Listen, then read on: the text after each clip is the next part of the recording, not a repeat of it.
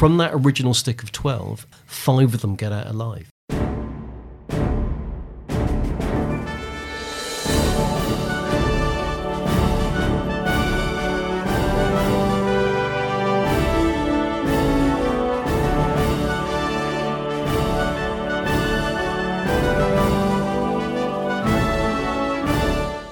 Hello and welcome to For You The War Is Over, a podcast all about Second World War prisoner of war escapes, hosted by me, Dave. And today I'm flying somewhat solo because unfortunately Tony couldn't join us.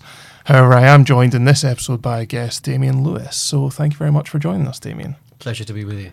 So before we get into covering The Escape, do you want to tell us a bit about what it is you do, background, how you got into writing escape books especially, and just tell us a bit about yourself. Yeah, sure. So I was a war reporter for 20 years, so I reported from all the kind of unpleasant and dangerous places you can imagine, and largely for the BBC channel for ITN. I was part of a news agency called Frontline, and I was largely filming and reporting my own material. And because of the nature of Special Forces training and operations, guys who've been in elite units tend to have similar skill sets to those people who work on the front line of war for obvious reasons. The same disciplines, the same kind of tactics come into play. And so I was often co-located on location with guys who were either assisting or minding or both, who were from a Special Forces background. And one of those guys, now a very close friend of mine, told me about Operation Barras, the hostage rescue mission in Sierra Leone in 2000, which was carried out by the SAS. An incredible story, which I'd really almost never heard of before, not in any detail. And so, trying to cut a long story short, we worked together and I managed to write that story up as the book Operation Certain Death. That was my first book about kind of elite forces operations. And when you start writing about more contemporary missions, I certainly had a hunger to learn about the origins, the birth of elite forces operations. That led me into World War II and the history of the SAS and related units in World War II, and that's become a real theme of the kind of writing I do. Brilliant. So you've now written 30 or so books on this subject and clearly covered a wide range of it. How is it you got into writing your first book about SAS escapes? Great question. So it came about like this. I'd probably written, half a dozen, maybe 10 World War II Special Forces books. And when you're writing a narrative history, so following a group of characters on a mission, which is the kind of books I write, I came across lots of stories which were not germane to the main narrative, so they weren't absolutely essential to the main story I was telling, but which were often of these incredible escapes. And so I kind of filed them away mentally in my brain, thinking, that's such a brilliant story, but I can't tell it here. And by the time I got to about a dozen of those stories, it just crossed my mind, well, why don't we do a compendium of these incredible escape stories as a Great Escapes volume? And out of that fell the idea of SAS Great Escapes, the first book in the series. And it really appealed to people, I think, because it was published shortly before lockdown. And lockdown was such a dark period, really, that I think people really hungered for stories of the triumph of the human spirit against adversity, overcoming incredible odds. And it just hit that moment, and I think people really resonated with it. And the other thing they really love about those escape stories is because there's 7 in the first volume and 6 in this volume, they're episodic. You can read one before going to bed at night or listen to one on a car journey, and each kind of keys you up for the next one. And all of them are such dramatic. If you wrote them as fiction, no one would believe they are true, but they're all absolutely true and well documented. So I think people have really warmed to them for those reasons. I mean, The Great Escape, the movie, resonates with people. It's got that kind of, it drills down into that legacy, but these are very much out there in the field, epic undertakings across huge distances. They're survival stories as much as escape stories, but they're also about the ingenuity of the human mind and the absolutely dogged determination not to give up, not to give in, and no matter the odds, to get back to your brothers in arms and rejoin the fight. Mm-hmm. No, absolutely. I mean, we've said before on this podcast that these escapes don't need any embellishment because they are real-life adventure stories that they just grip the imagination. The Great Escape is the sort of the touchstone for all of this wider world of escapes, but it is quite literally a form of escapism as well. You know, that's why it seems to really resonate with people, because you get to follow the story of your heroes without having to actually do it yourself, which given the high stakes that are involved in this, is a win-win situation. That's why we really enjoy covering these stories as well, because, you know, they are fantastic stories and they are incredible people. I mean, I read your book when it came out, the first volume on escapes, and I think at that point we had recorded but not yet released the Jack Byrne episode. I mean, was in our second series, so anyone who wants to go back and listen to that, and it's just a brilliant story, and that's in your first book, and there's a couple in the second book that we have covered as well, Muho, the Frenchman, and we've also covered Vitrulik and Jones as well in previous episodes, all of which are fantastic, and we'll actually come back to the latter of those two because they actually dropped in the same stick as the escaper we're going to cover in this episode. But before we get on to the second book, there is actually an escape story linked to the first book in and of itself, and that actually inspired you to write the second book. Do you want to tell us about that one? Yeah, I mean, just beggars belief, the story of how I came to write the second volume. I mean, I've been collecting these stories for years, and as you say, just about everyone you come across, if you wrote it as a fiction, no one would believe it was true, but they're absolutely, totally true and so well documented. So I've been collecting these stories, and I was wondering about a second volume, and then about 18 months ago, email drops into my inbox, so via my website, and the title is Your Book Saved My Life. So I was curious and I opened it, and I expected it to be a story from a guy saying, probably about our age, saying, you know, look, I was feeling down, and, you know, your stories in SAS Great Escapes of these guys, you know, achieving the most incredible things against the most unbelievable odds may put my life into perspective and maybe think things weren't so bad. And that was not what I read at all. So the story I read was about a guy called Tommy Soames, who was in his late 20s, was working as a teacher in the UK, went on holiday to Montenegro, outdoor pursuits enthusiast, heard about a cave deep in the forested hills, not well explored at all, very little written about it at all, and but heard there was an underground river there and was fascinated and decided to go and have a look. So he treks for several hours through the forest, reaches the cave, goes inside, goes a mile underground, and finds the river, and it's absolutely amazing, beautiful, golden cascade deep in the catacombs of the Obode Caves, as they're called. So he takes some photographs, turns his phone off, enjoys the complete darkness that you can only get a mile underground, and then walks back up the tunnel to return to the forest and reaches a dead end. There's more than one way into this cave system. So he doesn't panic, he turns around, retraces his steps, gets back to the river, takes another exit. After about 40 minutes of walking, it becomes too narrow to continue. It's a second dead end. So he realises then that there are at least 3 ways into the cavern in which the river is, and it's now the panic starting to set in, because all he has with him in terms of light is his mobile phone torch, and that obviously has a finite battery life. And so he hurries on the way back down again, falls about 12 feet, smashes himself up, doesn't break anything, but he's bloodied, dirty, muddied and bruised, and he sits there in the darkness, believing he's about to die. And it's a very sobering moment, as you can imagine. Well, we can probably none of us can imagine what that must be like. And so 2 things happen. One, he looks in his backpack kind of for inspiration. He's got a tin of sardines, a bag of raisins, and he's got a book in there, and it's SAS Great Escapes, which he bought on a whim at the airport. He's read 6 of the 7 chapters. And he starts to think about and remember the escape stories told in the book. And he thinks if those guys can persevere against the kind of odds they face, knowing that capture would mean horrific torture and execution by the Gestapo, and they did it again and again and again, boy, I can't give up now. So he's inspired by the stories. And then the really extraordinary thing is he remembers the Minotaur and Ariadne's thread, and the gingerbread, the Hansel and Gretel, the way they try to escape with the dropping gingerbread. And he just wonders, is there a way he can leave a trail to mark the routes he's tried but are dead ends? And so he drops the raisins on the floor of the cave, tries to shine his light on those. They don't show up because they're the same colour as the muddy floor of the cave. And then he sees the book and he thinks, okay, rips a page out, rips it in half, screws up half a page, drops it on the floor, shines his phone torch onto it, and it shines out like a beacon. And so he retraces his route to the river, leaving a trail of torn-up pages. And he reaches the river and he looks back up the trail of torn-up pages, and he knows already, by looking at those pages, that he's tried that route. And so he does that for 5, 6, 7 different exits, going up it till it's a dead end, leaving a trail of torn out pages from the book, retracing his step, and eventually he's down at the river again. He looks around, there's, if you can imagine, like a clock face of all the exits. And the only place that he's not tried is between 11 and 9 o'clock. He attempts one of those exit points. And by now he's been underground for many, many hours, and he's starting to kind of hallucinate and lose his sense of reality, and it's pretty damn dire.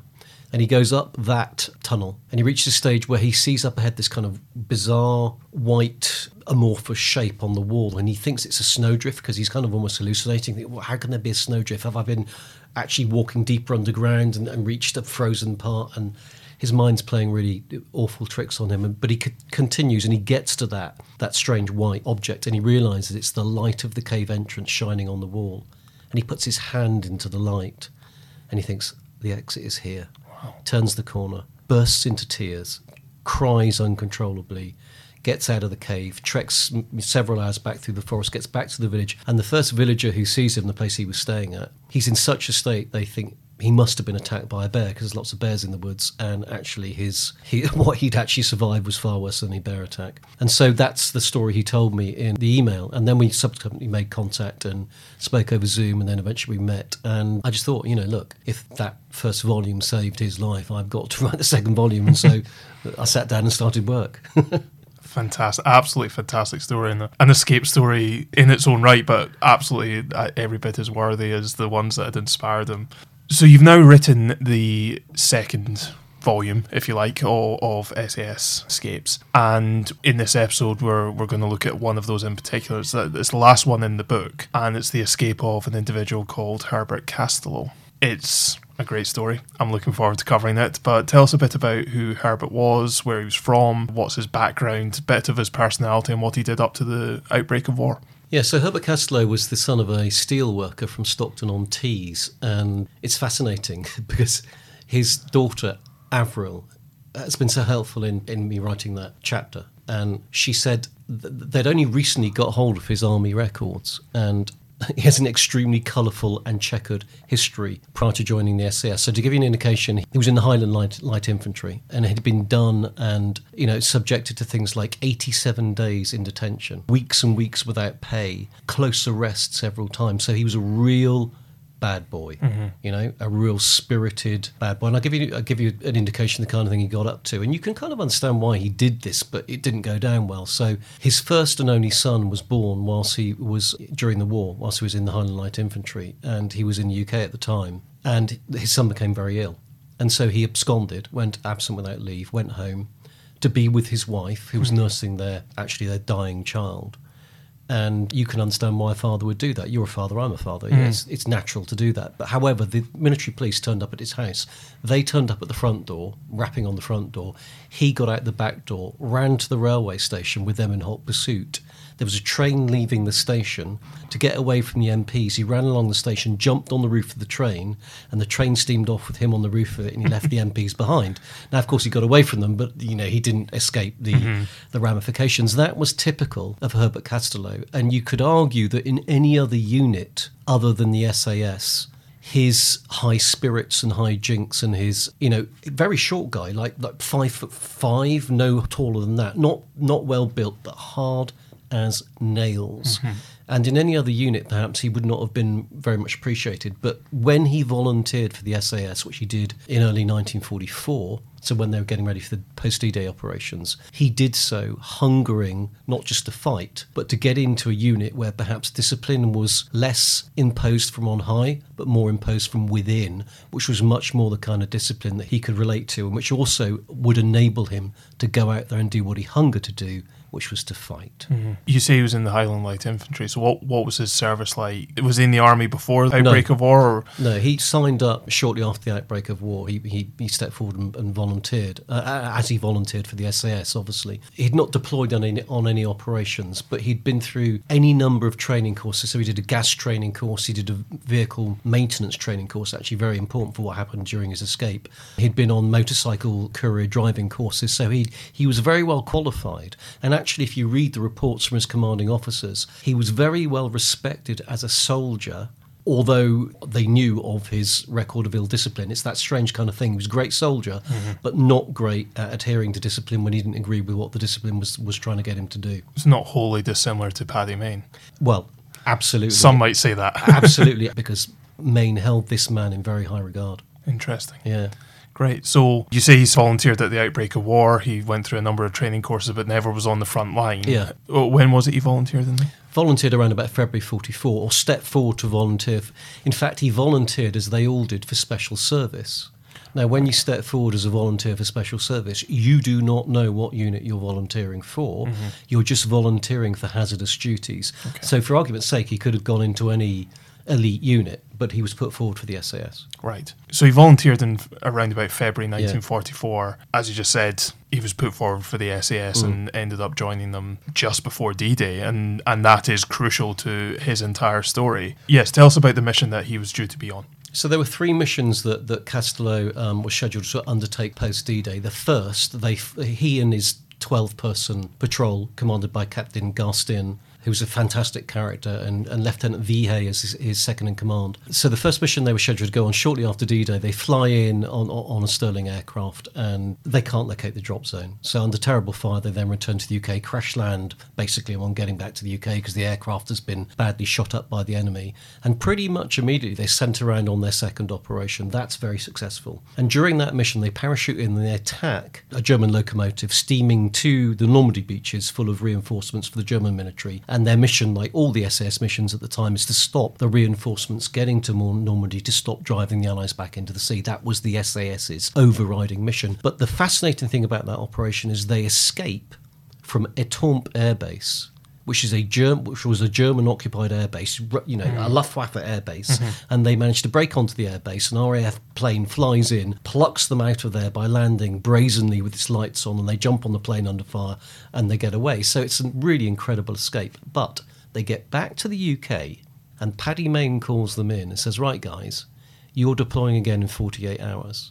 And you're deploying because of 2 reasons. 1, you've just been in Etampes Air Base, so you know it back to front. And 2, that is where the Luftwaffe are basing their first Me-262 squadron, so the German jet fighter, the newly, the Wunderwaffe that was supposed to turn one of the things that was supposed to turn the tide of the conflict in the Nazis' favour. So their mission was to drop back into the airbase they just escaped from, rather not drop into that airbase. They were dropping on a drop zone at La Ferté nearby, and then to obviously infiltrate into the airbase and blow up those warplanes. That was their mission. You could argue pretty much a suicide mission, because they'd already been in there once, caused a massive stink and got out by the skin of their teeth, and now they're being sent back in. But in typical Paddy Mayne fashion, and typifying those 12 men on that patrol, they turn that around. I think they sink a couple of barrels of beer in the interim, and then they get back on the aircraft and they fly in to drop into La Ferté LA drop zone, shortly after coming out the first time.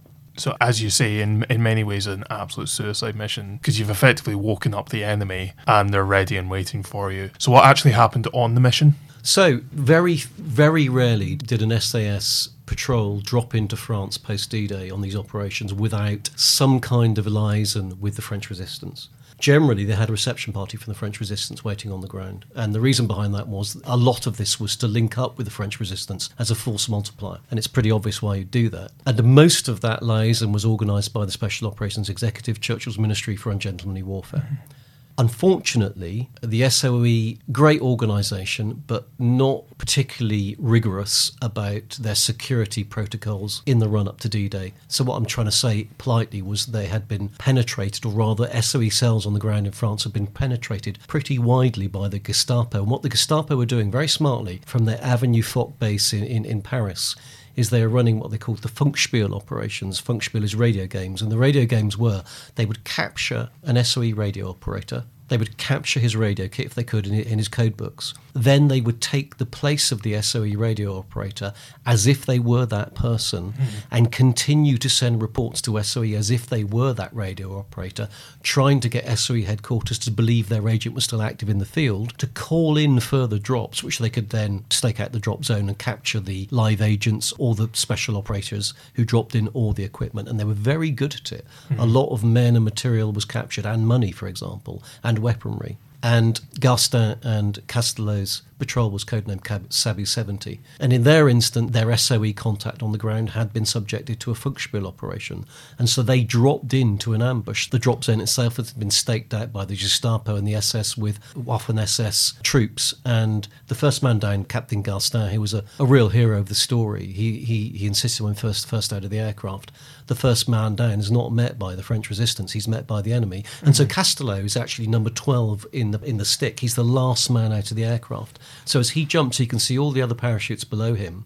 He can see the first guys hit the ground, and then he can hear and see the muzzle flashes of the gunfire, and he realises that bad stuff is happening on the ground. And so he manages to steer his parachute as far as he can on his glide and gets into the woodland. And as far as he knows, he's the only man to escape that ambush without being captured or killed. Yes, picking up quickly on the Funkspiel, Enno and his red Leo marks between silk and cyanide on the rigours or lack thereof of the SOE and its communications is, I personally believe it's one of the most enjoyable books. It is tragically sad in many ways, but it is also one of the most fascinating and brilliantly written books that I've read, certainly on SOE. I just think very, very well written. It's a great book. It is. It's so... And his poem... Yes. The Life That I Have. Yeah. Oh my gosh. It's such a wonderfully written poem. Unbelievable. Yeah.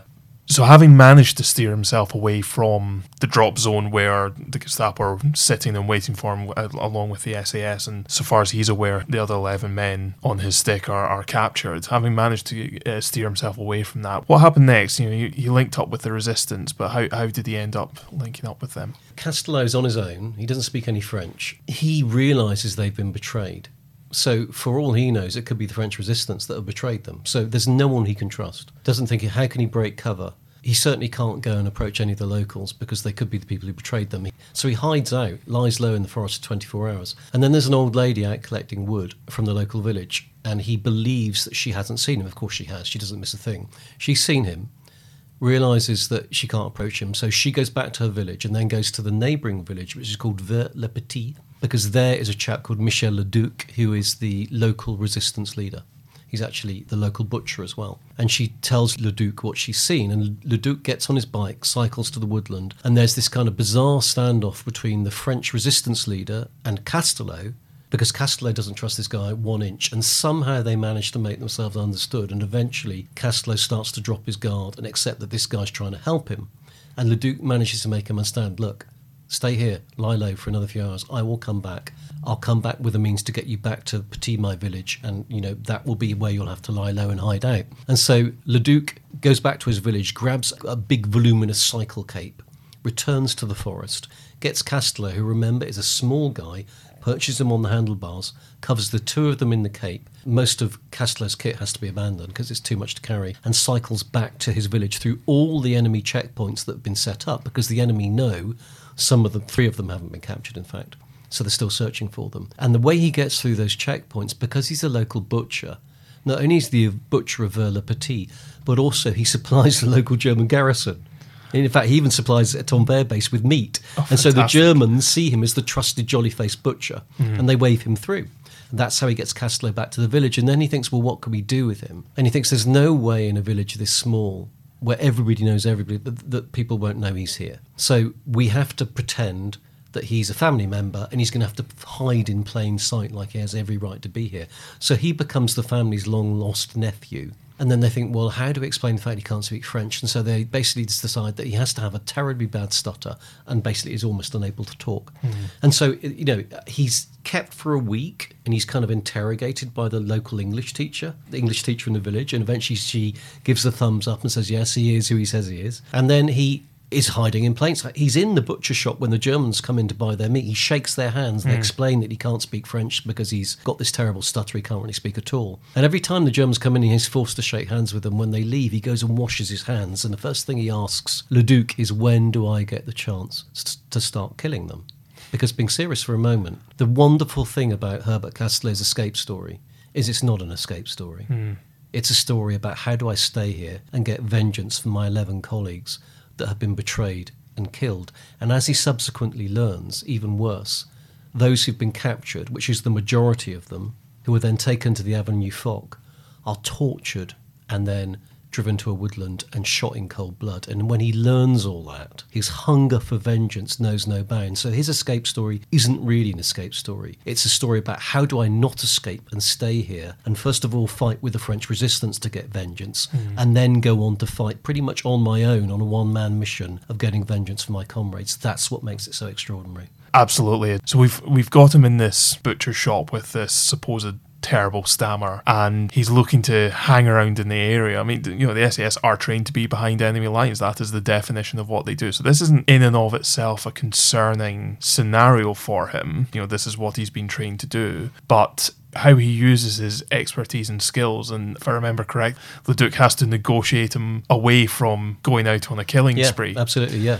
Castelow's determined to go out, and because there's 2 Gestapo agents posted in the village, and he knows it's the Gestapo who have, you know, staked out the drop zone, so he's determined to go out and kill them. And Leduc says, look, you can kill them, but just hold off doing so until I say it's okay, because if you kill them now, the reprisals on this village will mean everyone here will suffer terribly. And Castelow says, absolutely fine. And so what he does instead is, Leduc's obviously active as running his resistance cell, and they are sabotaging German transport. They're going to the airbase, attacking the airbase, all the things that Castelow and his patrol were sent in to do. So he goes out and joins the French resistance on these nighttime sabotage operations. And that's where he invests most of his energy in the short term. And then Leduc has a mission to go on to Paris. So he and one of his cousins are cycling to Paris on an intelligence gathering operation. And it's fascinating because, try and get your head around this. So he's now dressed in civilian clothes. He's got a forged French ID card with a name slightly different from his real name,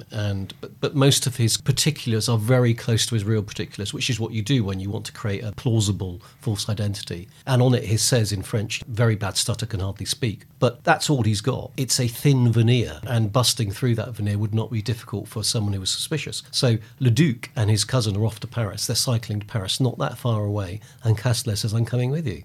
And they said, why? I mean, no. And Leduc actually says of him, for a man who's just escaped, had such a terrible brush with death, his hunger for, you know, near-death experiences, for pushing the envelope, for trying to take the fight to the enemy, knew no bounds. And that's one of the things that really impressed him about him. So they set off cycling to Paris. But the extraordinary thing is, the really kind of darkly amusing thing is, because he's used to cycling on one side of the road, our side of the road, and the French cycle on the other side of the road, the Duke has to cycle on one side, his cousin on the other, with Castelow sandwiched in the middle to make sure he doesn't move to the wrong side of the road. And to give you an indication of how in the face of the enemy Castelow is, when they get to the Sacré-Cœur, the famous church in France, he sees a bunch of German soldiers like standing guard on the steps, and he says to Leduc, you are going to take my photograph. And he goes up and he stands right next to these German soldiers with a big grin on his face, posing there for the photograph, saying, get me with the soldiers. And Leduc goes up and takes the photographs. And this was his great foil, actually. It was his ability to laugh in the face of danger, because who of those German troops would have thought he would be an SAS parachutist when he's standing there laughing his head off saying, take my photograph? And that went to the nature of his character. That's why he was such an extraordinary individual. He had this undying sense of joie de vivre and upbeat spirits, no matter what position he found himself or how dire the circumstances were. No, absolutely. I mean, it's perfectly clear, if only by volunteering to join the SAS, that he had guts, let's put it that way. But to be willing to go up and have your photograph taken next to a group of German soldiers really does show an extraordinary level of bravado. So how long was he working with Leduc in the French resistance? Because he was ultimately captured. Yeah, so he's there for several weeks. And of course, the German lines are being driven back. The Allies are advancing and they're getting nearer and nearer and nearer. And eventually Leduc's getting phone calls from the American forces who are the nearest, and he's passing across vital information. And eventually he says to Castelow, because what's happened is they've been denounced by someone in the village. And the person who's denounced them has done so in a letter sent to the local Gestapo agents. But the postman's pro-resistance, and he's intercepted the letter. So he's given Leduc a few hours warning. And Duke comes to Castelow and says, we have to get out of here. They're going to do a cordon search and we're going to be captured if we don't leave. And so he said, we're going to have to split up. But the one thing I can do for you before we leave is I've persuaded the local gendarme, so the local French policeman, to give me his spare gendarme uniform. You've got a bike, you've got a gendarme's uniform as a disguise, and you need to cycle to the nearest British lines. And Castelow then says, OK, but before I go, do I have the permission now to go and kill those 2 Gestapo agents? And Leduc says, of course you do. So he cycles off, lures these two Gestapo agents to a nearby lake, kills them both with a knife, and it's actually a butcher shop knife because his commando dagger, that's something you can't carry around because it's such a signature of who you are. And then he buries the body or drops the bodies in the lake, and then he cycles off on his push bike dressed in his gendarme's uniform to reach British lines. And he's halfway towards that area and stops for a pee, as you do, parks his bike by the roadside, has a pee behind the edge, comes back, and someone's stolen his bike. And in typical Castelow fashion, this again is exactly so in keeping with his character, he sees his bike's been stolen and starts swearing in English. And there's a German patrol passing, and they hear him swearing in English, and they arrest him. And then he's about to be shot as a spy, and because obviously he's wearing a gendarme uniform. I mean, how do you explain that one? And luckily, fortunately, the officer of that unit says, no, we're not going to shoot him as a spy, we're going to hand him over to the Gestapo, and they're going to find out who he really is. And so he's handed over. And he is subjected to horrendous torture. And again, let's just pause for a moment and pay tribute to who this guy was. Because, yeah, he'd been a wild one in his previous service. But get this, he's tortured for days and days on end. And I'll give you an indication how bad the torture was. His daughter, Avril, told me that her father never spoke about the war, ever. Except every full moon, he would have a nightmare because they would parachute in on the full moon. And he would wake up screaming and in sweats. And because she was the youngest of 4 girls, she would go and mop his brow and make it better for him. And then she'd see a scar on his body and say, "Daddy, what's that?" And it's the only time he ever talked about it. And they had these scars all over his chest, and he would say, "That's where they tortured me with electrodes." And the point about this is, he's tortured for days and days and days on end, and he never tells them who he really is. But more importantly, he never gives away any of those in the French resistance who've hidden him, helped him. I mean, absolutely extraordinary fortitude and courage and bravery beyond measure. And eventually, they've still not broken Herbert Castelow. They still don't know who he is, but they're not letting him go. So they pack him on a truck and they're driving him towards Metz on the French-German border to take him into Germany. He knows if he crosses that border and goes into the fatherland, he's done for. He's destined to Buchenwald or somewhere. And no one ever escapes from those places. And so he knows he has to break out. And of course, as far as they're concerned, the Gestapo, the SS, he's this small, broken man. That's what he looks like. That's the impression he's trying to give. And so they get to Metz, and he's put in a room that evening with one SS guard. And at 12 o'clock at night, the SS guard nods off to sleep. And Castelow kills him, steals his rifle, walks out of the detention centre, treks to the Moselle, the eastern bank of the Moselle River, swims the Moselle River, gets to the western bank where the American forces are, makes himself known to the American forces, and then, because you would imagine it be at that stage, well, and now can you take me to the British so I can go home? No. Herbert Castelow says, you've had a problem crossing the Moselle because the Americans have been fighting to try to bridge the Moselle for days on end. It's been a very bloody and costly battle. And Herbert Castelow says, I've just been through all that area. I have just escaped from that area. So he then joins the American 5th Reconnaissance Unit, their own frontline reconnaissance outfit, to help guide them across the Moselle and establish the bridgehead. And he carries on serving with that American, the 5th Recon Unit, until it seems like he's injured. And I say seems like because the extraordinary thing is, and I've never come across this, I'm interested in if you have actually, with all the escape stories you've studied. So eventually, obviously the Americans cross the Moselle and they establish their bridgehead, and Metz is about to be taken. And then Herbert Castelow's sent to Paris, and he's flown back to the UK. So what an aircraft is made available to fly him from Paris to the UK. That never happens. What normally happens, you put him on a truck, you take him to the docks, and you jump on whatever ship is available. And he did have a bullet wound that he showed his daughter. So we're pretty certain that he had been shot during that time with the Americans, and he was medically evacuated. And indeed, if you look at the papers which I've studied of that evacuation by aircraft, he sent back for a compelling reason of intelligence. So I also think he had intelligence to take back to the British. And then we get to the point of Paddy Mayne, because you could argue, and I think many units would have argued, and many commanding officers would have argued perhaps, that he had been AWOL, fighting with foreign forces for a long time, because he'd been fighting with the French and then the Americans. Paddy Mayne welcomes him back into the SS once he's fit enough again, and not only that, but writes him up for a military cross. And the point about it is, very shortly after the war ends, I mean, it's like in the autumn of 1945, Paddy Mayne's giving a speech in Northern Ireland, which is where Mayne is from, and he tells probably 2 or 3 stories of standout SAS operators during the war. Doesn't name him, but one of them is Herbert Castelow's story, and he specifically talks about his butcher shop escape and how extraordinary it was that he carried on fighting in the spirit of the SS, trying to avenge his comrades for all those weeks that he was in the field. I mean, that's incredible in its own right. To be singled out by someone like Paddy Mayne is recognition in itself, and to then be recommended for a military, which I assume he got. He got the military cross, and of course, after getting the MC, he then rejoins the unit and he fights all the way through to the end of the war with the SAS, across France and into Germany. Mm-hmm. I mentioned earlier we would come back to Vitrulik and Jones because, as far as Castelow was aware, his 11 mates had been captured, tortured, and shot in the firing squad. As we know, that was actually not the case because I can't remember the details of all of them, but we know for 2 for definite actually escaped from that firing squad, and it's the episode of Vitrulik and Jones that we cover in episode 9 of series 4. So not only was he on the same drop as them, but we know that there was yet another 2 escapers from that 12. So it was clearly, if nothing else, a remarkable group of 12. Garstan was an incredible man himself and went to his death with incredible dignity, if nothing else, and the way they were treated was appalling. But it's absolutely incredible and fascinating to see that 2 of the most extraordinary escapes came from this one single mission, and in many ways great that two of his mates did survive and got away from, in their own right, an appalling situation.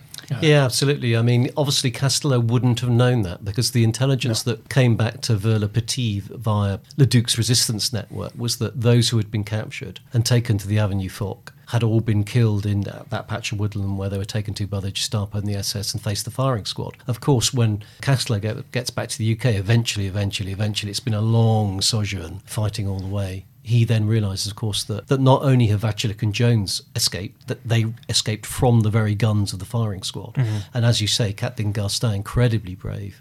What a man, what an individual. He says, I will stand firm to take the fire. You break away. I mean, he gives his life for those guys. Mm-hmm. Not only do those 2 escape and get away and then fight with the resistance and get back to the UK as well, but of course, Morris and one other had also escaped. So from that original stick of 12, actually 5 of them get out alive, which is quite unbelievable considering what they faced. Mm-hmm. Now, the odds of one of them getting away from that scenario was slim to none. So for 5 of them, it's just an incredible feat to overcome the odds. And if anything, is reflective of not just the individuals, but the quality of the individuals within the SAS. Absolutely. And the mettle of the regiment. There's no question of that. And bear in mind, Hitler's commando order, his execution order that all special forces or SOE or parachutists, are to be kept alive only for long enough to be interrogated by the SS and the Gestapo and then shot out of hand. It's a murder order. That's been in place since October 42, although we didn't know about it until probably late 43, early 44, but it's been in place for a very long time. And actually, when D-Day happens, some of Hitler's senior commanders go to him and say, look, can you rescind the commando order? Because we're having parachutists drop all over the place. And he says, no, not only am I not going to rescind it, but I'm going to reinforce it. So he issues the addendum to the commando order, which is even more draconian. So not only are they facing the betrayal and being ambushed and all the rest of it, but even when they're captured, they are under an execution order anyway. So to escape, for 5 of them, almost half of the patrol, to escape from those kind of circumstances is beggars belief. Mm-hmm. Yeah, I couldn't agree more. You said that Castelow rejoined the SAS and fought until the end of the war. What happened after the end of the war? What happened to him then? What's his story for the rest of his life? Fascinating, great question, fascinating story, and really very poignant. So Castelow returns home to his family, to his wife and his daughters. He ends up having 3 daughters. And he goes straight back to what he was doing in civilian life. He goes back to being a painter and decorator. And he never talks about the war. When he gets the letter from the king to go down to Buckingham Palace to get his military cross, he refuses. So the medal has to be sent to him. And he says to his family, I'm not worthy, I didn't do anything special. I don't even understand why I'm getting the decoration. So he was one of those incredibly self-effacing, modest individuals, but actually, truth be told, plagued by the trauma. Mm-hmm. That's why he never spoke about the war. And until his dying day, survivor's guilt was there. He's one of the ones that actually did survive. Many of his friends did not. Why him? So, tribute to a family man, a man who was determined to provide for his family despite all the traumas he'd been through, and an individual who had really pushed the envelope of what we should all appreciate so much, was that sacrifice so many of them gave for our freedoms. That sounds trite, but it's not at all. That's the truth. We have freedoms today because people like Herbert Castelow went into the field and carried out horrific, gruesome tasks time and time and time and time again, on back-to-back missions, and that should never be forgotten. And the dark legacy of what they went through, many of them lived for the rest of their lives, and many of them didn't live very long lives because they were so plagued by what they had been through, they just couldn't find the spirit to endure. Thankfully, Castelow did, and I think that's really down to his family. He was an incredibly strong, protective family man, and some of the stories his daughter Avril told me about the funny, protective ways he was about his daughter, because he was a hard man. I wouldn't want to be his son-in-law. You don't. No, I think there was one time where a would-be paramour was shinning up a drain pipe and got to the top of the drain pipe, opened the window, and there was Herbert Castelow basically saying, "Sonny, you better go back down that drain pipe, otherwise you're in serious trouble." No one ever messed with Herbert Castelow after the war. So yeah, he was a really lovely family man, but very, very tortured by what he'd been through. And actually, he was invited to rejoin the SAS, of course, when it was reformed in 51. Early 50s, and he basically said, "I've done my soldiering." Fair enough. Who can blame him? How long did he survive for? He didn't live to a grand old age. He got diabetes very badly, and that's what eventually he died from. But he pretty much refused to go and get treated, in that way that some of that generation just wouldn't. And so he died in his early 60s. And actually, when I spoke to his daughters, it's like, I suppose in a way that, would he have ever spoken about the war? Because obviously they all wanted to know so much more. Maybe he would never have done, but had he lived to a grand old age, maybe in time he would have mellowed and maybe he would have spoken more about it. One of the lovely things about writing that chapter of the book was that Avril said to me, "I have learnt so much about my father from reading what you've written and from your research, and it's just brought him back to me." And you go on a very emotional journey with these families, and that's what makes telling these stories special. It's an absolute delight and a pleasure to be able to tell his story on this podcast. He's definitely been someone we've been wanting to cover for some time, and I'm delighted we could cover his story with you, so thank you very much. And of course, you've got another book coming out, SAS Forged in Hell, which you very kindly agreed to allow me to give a reading, an excerpt from it. So this is from SAS Forged in Hell. On the 9th of September 1943, 2nd SAS had deployed en masse with their heavily armed jeeps, landing at Taranto on the heel of Italy along with the main Allied forces. Once ashore, their task was to chase after the enemy, probe their frontline positions and help the main army beat a path through. First into action had been the unit's overall commander, the wonderfully named Major Oswald Aloysius Joseph Carey Elwes. As noted in the SAS War Diary, Carey Elwes's jeep patrol ran into an enemy section, killed 3 and took 3 prisoners without suffering casualties. In the War Diary, there is a map of 2nd SAS operations titled portentously 2nd SAS Regiment in Italy from Taranto to Termoli. Farron had just completed that epic route, some 300 kilometres long in 25 days of hectic driving intermixed with combat. Along the way, some quite spectacular battles had been fought and some rather unorthodox missions undertaken. One patrol in 2nd SAS, the so-called French Squadron, was made up entirely of former French Foreign Legion troops, being commanded by the inimitable Captain Jack William Raymond Lee. Lee was in truth one Raymond Courreau, former Foreign Legionnaire turned Marseille gangster turned Special Operations Executive Agent and most recently SAS Commander. It was during his stint in the SOE that Courreau had been obliged to change his name to Lee, especially after he had been deployed on the March 1942 raid on Saint-Nazaire Operation Chariot, during which he had been shot in both legs and almost given up for dead. Part of 2nd SAS's covert remit in Italy was to engineer the rescue of escaped Allied prisoners of war, thousands having fled from the prison camps once the Italian armistice had been declared. Mostly they were hiding out in the mountains, and with the onset of winter, conditions were turning dire. Carey Elwes and Courreau had struck the first blow in those POW rescue operations, and with unbelievable dash and panache. On the 12th September, 2nd SAS had seized Chiatona railway station line some 20 kilometres to the west of Taranto. There a special train was assembled, manned by the French squadron, plus a troop of British SAS together with an Italian officer. By then, of course, the Italian armistice was several days old, so the colonel and the SAS were now on the same side. As Carrie Elwes would remark, driving a locomotive was one of the skills we had learned in the course of SAS training, though perhaps none had never done so with a mission such as this in mind. The train that Carrie Elwes had ordered into action prepared to depart to Kiatona bristling with weaponry. It also carried a Polish airborne officer for a very particular reason. On the 13th of September it set forth, steaming west into enemy country, making for a distant concentration camp that was crammed full of prisoners, a number of whom were Polish. Just as in Nazi Germany, a network of such camps had been strung across fascist Italy, where the enemies of the state were incarcerated amid inhuman conditions. Situated some 80 kilometres inside German-occupied territory and boasting a guard force commanded by the Italian fascist colonel, the camp at distant Pasticci was the train's planned destination. That was if it made it through. As the war train had gathered pace and steamed westward, at one of the key crossroads, Major Carrie Elwes stood guard with a patrol of SAS jeeps, determined to hold the junction and adjacent railway crossings against all adversaries. In that he had succeeded, the special train steaming through unmolested. On the 14th of September it reached the Pasticci camp unscathed. Upon arrival, the SAS had struck by surprise, bursting out of the train and overpowering the camp guards, before springing free 180 prisoners of mixed nationalities. Having loaded the former captives aboard the carriages, the war train had steamed back towards Kiatona, going like the clappers, with Carrie Elwes and his jeep patrol still standing guard to ensure their safe return. They even brought with them the fascist commandant of Pasticci camp as a bonus prize. Simply incredible. What a fantastic excerpt from your new book, SAS Forged in Hell, and it involves an escape as well, which of course we, For You the War is Over, absolutely love. So thank you so much for letting us share that. So your new book is out, SAS Forged in Hell, or to give it its full title, SAS Forged in Hell, From Desert Rats to Dogs of War, the Mavericks Who Made the SAS.